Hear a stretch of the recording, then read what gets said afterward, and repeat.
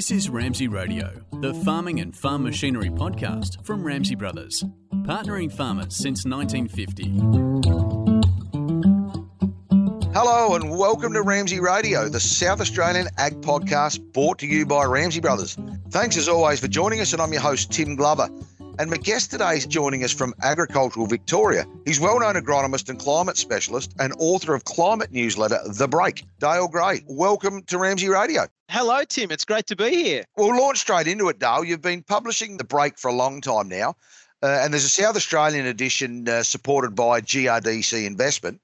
But what's the background? How did it get started and how did it come about? Well, we're putting about 15 years of it out now in Victoria, and that's where I've looked at some dozen models from around the world every month and looked at their predictions of what they're thinking the Pacific and the Indian Ocean's going to do, and what the rainfall and the temperature predictions have been for Victoria for the coming sort of 3-month outlook. So it's the medium-term climate outlook, not as opposed to a weather outlook that sort of goes out to 7 days. And it first came about because no such thing existed, I suppose, like a lot of things. My boss, Chris Saunis, at the time in Horsham, said, "Do you reckon you can have a go at this, Dale?" Because, the official people in the world said that they sort of couldn't do that. They'd be unable to make comment on other people's models. It really needed an independent person to have a look at that and do that. So we did. We had a look at a few and put it out, and the rest is history, Tim. We've been going this is our 16th year. This is our 4th year of doing it for South Australia, though, so we're a little bit behind there, but it's been great to do that for SA, Tasmania and Southern New South Wales, with thanks to GRDC. Absolutely, and clearly, given the 15-year longevity of it, the relevance and the uptake, of the readers and the people out there was obviously pretty strong. Yeah, it goes out to a little over 4,000 subscribers. None of those of which we've pushed poll to be subscribers. They've only done that from sort of word of mouth, really, and subscribe because they've wanted to.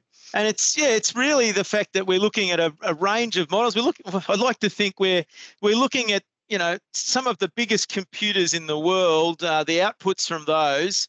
And it's amazing how often a lot of the models are seeing the same sorts of things and predicting the same sorts of stuff. And that kind of gives us much greater confidence of what might happen. The obvious foray from that is, and it leads to a question which must be on many farmers' lips. Obviously, this summer we've seen, some strange things happen, if we could use that as some terminology. In your opinion, what happened with our weather this summer? So it really started in October, and it was a bit interesting in spring too, Tim, because it was particular. September was very ordinary. The tap pretty much turned off in South Australia in September, which is a critical month, as is August. And then October sort of stumbled along, and then November, the tap turned on exactly when the majority of people wish it hadn't. Of course, what had happened previous to that rainfall happening in November was that we did in fact have La Nina actually formed in October. And this is because the Pacific Ocean had reinvigorated itself, but it sort of tried to do a few things during the year. It had really got kind of nowhere near it. And there in late spring, it finally really actually fired up and became the real thing. Now, La Nina means all sorts of things, but essentially it meant that the Pacific Ocean had got a particular level of coldness out in the middle of the Pacific. We had much stronger trade winds blowing over the whole western half of the Pacific along the equator, and those trade winds were pushing warmer than normal water to the north of Australia.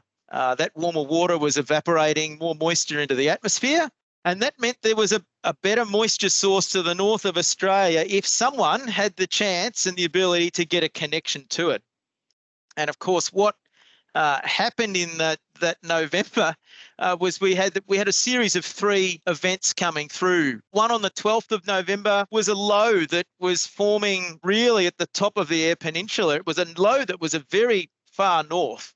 But lows, of course, are lifting mechanisms to allow moisture to fall out of the sky. And that low formed and got a really good connection into the Indian Ocean and dragged a heap of moisture out of there. That sort of gave a fair bit of rain up to those northern areas. Then we had one on the 20th, which was a a bit more simple. It was just an upper level trough, which was, once again, it's really just a fancy word really for a moisture pathway that's bringing moisture from the tropics down. And once again, that came into the northern areas. And then on the 24th, we had a much complex event where we had both a low, which was attached to a front, and it was a trough, having a connection into northern Australia, where there was plenty of tropical moisture up there too. So it was really a linking of, a number of different events that combined all added up to make November a sort of a terrible month for harvest. Yeah, absolutely. So is this something to do with the climate change that we're seeing, or was it just at the latter side of the cycle? It's a good question, Tim, because if the ocean's warmer than normal, it has to evaporate more moisture than normal. The question, was the ocean to the north of Australia warmest that it could possibly be? Well, that wasn't the case. It was certainly warmer than normal, but it certainly wasn't a record level of warmth in November of this year. The other thing is if the atmosphere is warmer, it can hold more moisture.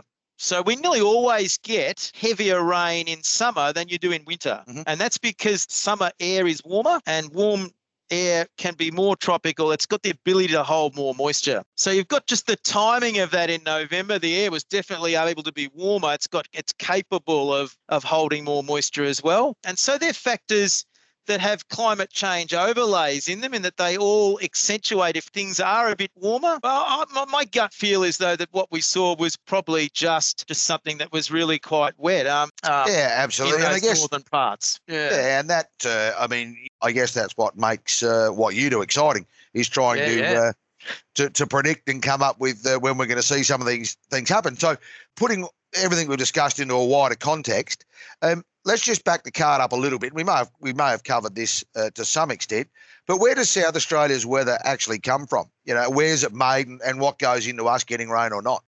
Well, the absolute vast amount of South Australia's rainfall evaporates off the ocean somewhere to the north of you. So the ocean temperature has to be above sort of 24 degrees to evaporate any kind of meaningful amount of water, evaporation off it. And in reality, that 24-degree line is around about the Tropic of Capricorn. So that's nowhere near the growing areas of South Australia.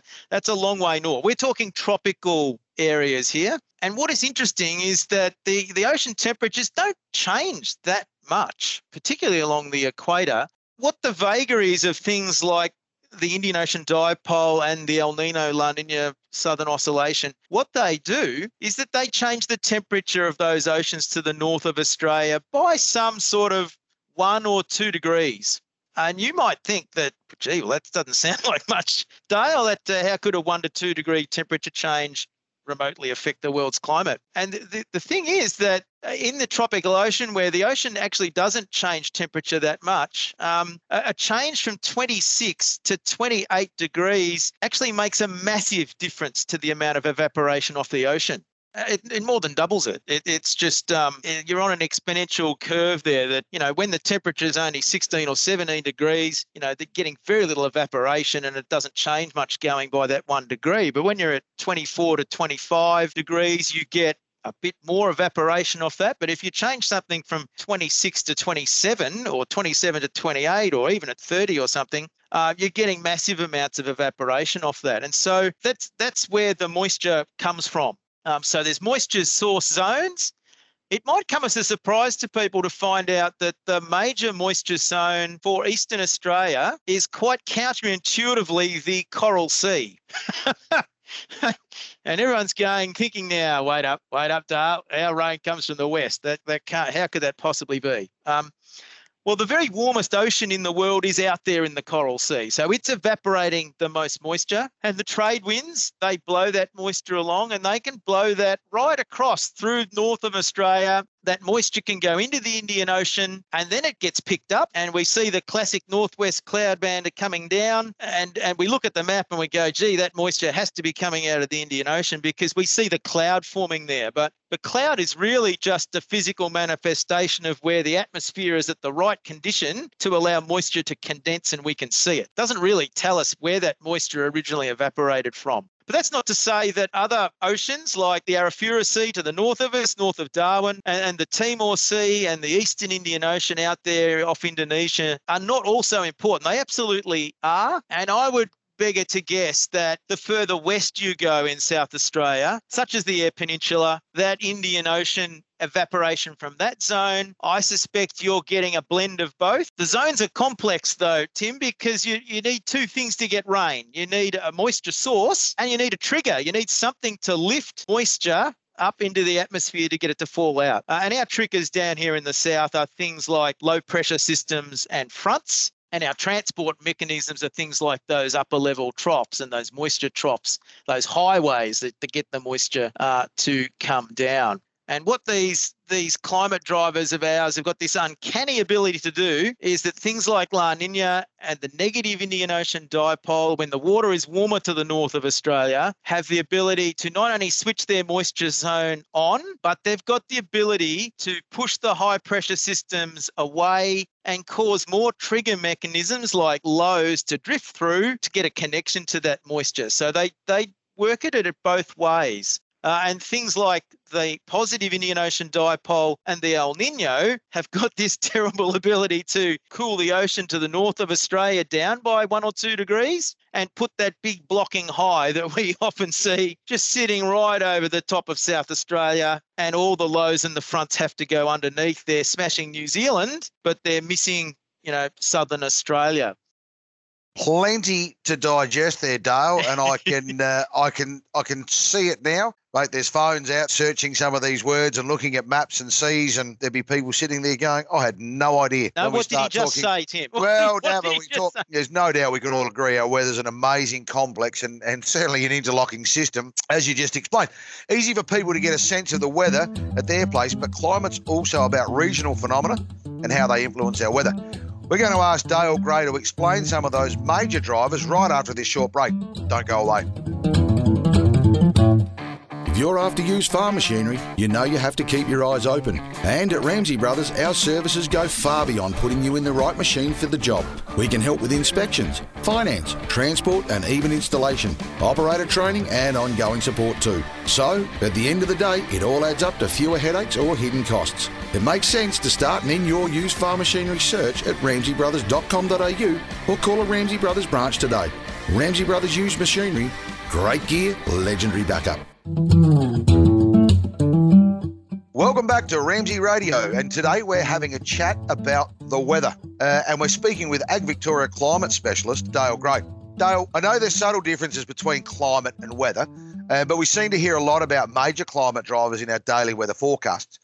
So if I call a couple out, can you give us a quick explanation of what each one is, where it happens and what it means, I guess, in this particular point for South Australia, but Australia obviously.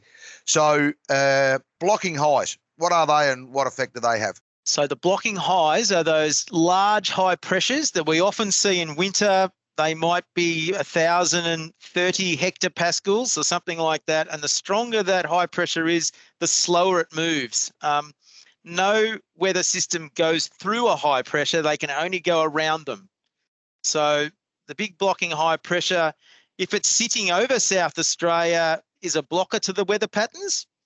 But you can get blocking high pressures that are helpful, particularly when they sit out over eastern New South Wales for you or the Tasman Sea, and they can just constantly be feeding northerly wind and moisture from the tropics down, and they might sit there for 2 or 3 days, and you can get a lot of rain over a short period of time because that high pressure is not moving. So it's kind of a blocker to just the actual systems passing through at their normal speed. Right, so we'll put a tick there and go blocking high over New South Wales, great for South Australia. Potentially, that's exactly. No good for them, but all right for you, yeah. Roger, we'll move to the next one. Enzo, La Nina and El Nino. Well, much maligned, absolutely, and much often misunderstood. We're talking really about a phenomenon that goes on in the Pacific Ocean, and in fact the central Pacific Ocean, where the ocean temperature changes by 1 to 2 degrees, the wind directions change, the pressure patterns change, the cloud patterns change. When we have El Nino, which is often what we'd call the dry phase of that, the ocean is quite warm. It's really a reversal of the normal pattern. The trade winds, which normally blow from east to west, start going from west to east. The cloud that would be normally sitting somewhere over the Solomon Islands gets pushed much further east than that, and we would have much higher pressure over northern Australia, and we would have a negative Southern Oscillation Index, or the negative SOI. So it's really that change in the ocean temperature and the change in the pressure conditions that makes it harder to get moisture down and often sets up those big blocking highs over the top of us. The La Nina is completely the reverse of that. We've got colder water in the Pacific. We've got trade winds cranking and blowing much stronger, blowing much warmer water to the north of Australia and holding it there. And as a result of that, we've got more evaporation, we've got lower pressure, and we have a positive Southern Oscillation Index. I suppose what's interesting is that El Nino has never equaled drought in South Australia, and it's never equaled flood. There is everything in between, but what it classically does is it spins up the odds that it will be drier, particularly in the months between May and October, but we'd probably normally see formation in August and winter, and actual formation affecting the climate in spring. Nothing really important there, I was going to say, Dale, just through the months of winter May and through spring. to October. May to October. Not a lot of growing done through those months. Not critical months of the South Australian cropping season whatsoever. No, not at all. Okay, I love this one. The IOD, mate, the Indian Ocean Dipole. Yeah, so it's really the El Nino La Nina phenomena of the Indian Ocean. So we have the positive Indian Ocean dipole. Let me tell you, Tim, there's usually nothing positive about the positive IOD, because that's the dry phase likely. That's like the El Nino in the Pacific. We have much colder water off the island of Sumatra in Indonesia. We have much warmer water off the coast of Africa. Because the warm water is off Africa, that's where the warm ocean is evaporating, and we get descending cold, dry air coming down over Indonesia. And that does two things. It switches off that Indian Ocean moisture source, and it's also damn good at putting those dirty big highs sitting over the top of us as well. The negative Indian Ocean dipole is the opposite of that. You've got much warmer than normal water around Sumatra. You've got much colder water off the coast of Africa. It's the very best thing for setting up northwest cloud band activity, that negative IOD. And once again, this is a phenomena that will only occur between the months of May and November. It won't be occurring outside of those. And it's most likely going to form in winter and be acting in winter into spring. That's probably its purple patch. Another one quickly, the Southern Annular Mode. Well, even less understood and a newer comer on the block. The Southern Annular Mode is a measure of how fast the wind spins around Antarctica. If the wind spins faster, it's called a positive Southern Annular Mode. And it's like sucking the water down the plug hole. It will be pulling the low pressure systems and the fronts further south away from mainland Australia. The negative Southern Annular Mode is if those winds slow down. What they do is allow the storm fronts and the tracks to come closer to mainland Australia. So the Southern Annular Mode is one of those climate drivers that affects the triggers. For South Australia, it's a climate driver that is most likely in effect in winter, and to be honest, mostly down in the southeast of the state. It's not to say that the Southern Annular Mode does not affect the Eyre Peninsula or the mid-north, but for every time it does, there's a time it's doing nothing. So it's a bit more hit and miss. Fantastic. And who would have thought we could have used the terminology hit and miss when we're talking about the weather and the weather pattern? You heard it here first, dear. Absolutely. So just quickly on that, we've recently experienced, ridiculous amounts of rain, record rainfalls in certain parts of, East and South Australia. What's driven that? Well, I'm pretty sure you're looking at a La Nina effect there as well, Tim. So the oceans to the north are warmer at the moment, and you've got lower pressure up in the tropics, and you've just managed to get the right trigger coming through to get hook up with a massive amount of rain. Like it wouldn't be uncommon for Roma or Townsville to get rainfall like that. That'd be normal wet season rainfall. But what La Nina does, it essentially shifts the tropics down to us. And we've experienced a heap of tropical like weather, terrible humidity. Absolutely. And that's the other thing that's come with it. It literally is, or it was, like being in the tropics. Once everyone had got past the fact that much rain had fallen, it was like, this humidity can turn itself down whenever it likes to. No, that'd be, we don't do humidity down here in the southern states. We don't cope with that very well at all. And our swampy air conditioners basically turned them off. They were useless. Yeah, absolutely. Everything just moves further south. And the last time we saw that, I'm not sure about South Australia, but at least in Victoria, we saw that in the La Nina of 2011 and 11-12. But once again, it was La Nina that was driving that. And we basically saw the tropics shift many hundreds of kilometres, if not thousands of kilometres further south, just for those times to cause those really big rainfall events. The obvious question I've got, and I'm sure plenty of the listeners have as well, what are your thoughts, mate, on how this year will shape up weather-wise? Well, the first thing I think I'd like to say, Tim, is that this time of the year is the worst time to be saying anything useful. We've got some fundamentals that go on, particularly in autumn, which are a challenge to climate prediction. And that's because the Pacific Ocean will be reverting back from whatever it did last spring and summer and reverting back to normal. And so at the moment we have this weak La Nina condition, and that looks like it's becoming a bit unstable now. It's most likely going to start breaking down, and it will give us no indication of what it's going to do in winter and spring of the coming year. It could go either way.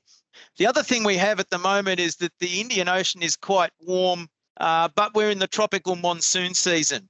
And when the tropical monsoon season is going, there's no possible way an Indian Ocean dipole can form. So it won't be, early May until you get any sort of a sniff about what might happen in the Indian Ocean.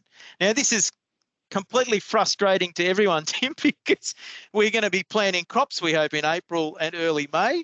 But our lot in life in Australia, in the Southern Hemisphere, is that at that time of the year, we get the least useful information. Dale, absolutely fascinating conversation today, and I really want to thank you for coming on Ramsey Radio to share your time and more importantly, share your knowledge with us. Cool. Yeah, no worries. I can give you a sneak peek that the predictions in my newsletter, which will be coming out soon, there's still half the models are predicting that the rainfall could be higher than normal for South Australia in the coming 3 months, and the rest of them are sitting on the fence saying anything could happen.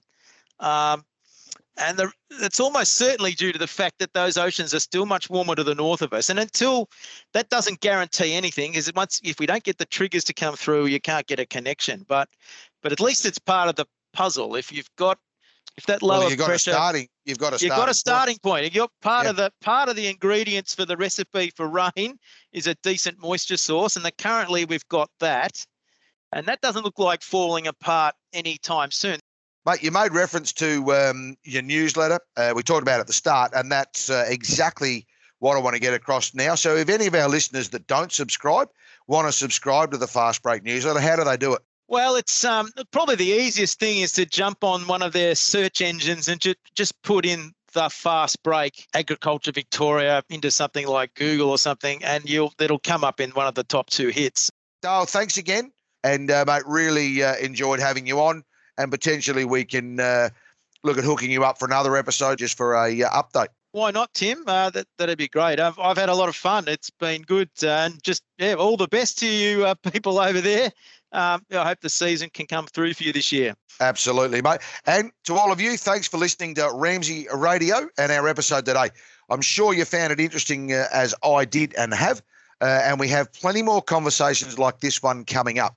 So be sure to subscribe on your favourite podcast app, comment, share, and tell your friends. Like I say at the end of every episode, we're here for you and for our fantastic ag industry. So if there's something you want us to talk about, please shoot us a note and let us know. In the meantime, I'm Tim Glover. I hope you'll join me for our next Ramsey Radio episode. And as always, good farming and stay safe.